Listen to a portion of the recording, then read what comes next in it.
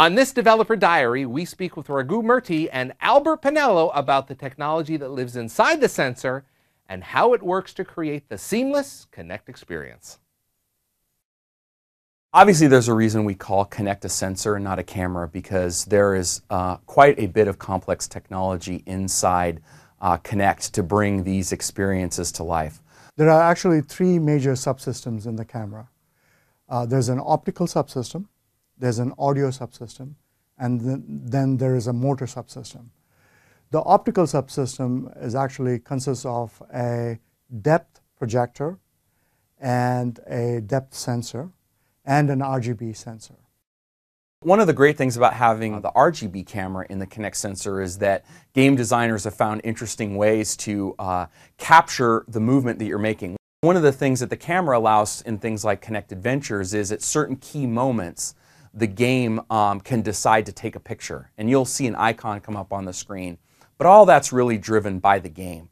The photos are really under your control. Obviously, the game has got to have a reason to do it. It's really game independent when pictures are taken or not taken. And then it's up to the user to decide to either delete them or share them out to the world if that's what they choose to do. The depth sensor is actually what discerns the depth in the field of view. And the way the depth sensor works is that the projector actually projects a pattern onto the field of view. So if I have my hand here, the pattern on my palm is different from the pattern on my face. And it knows, based on the pattern, that this hand is much closer to the camera than my face.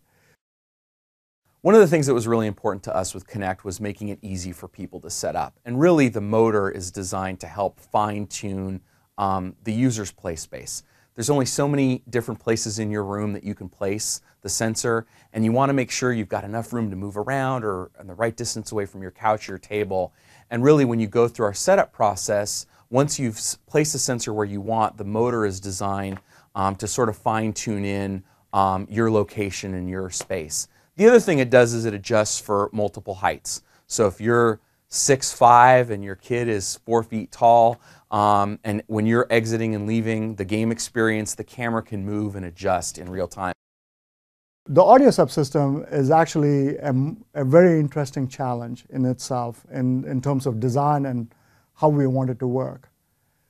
Normally, when you are talking into a microphone, the microphone is very close to you. So the challenge was to design an audio subsystem that allows us to pick up voices and pinpoint the source in a large volumetric space where they're not close to the microphones, and at the same time also have the intelligence to cancel all the other noises except the voice.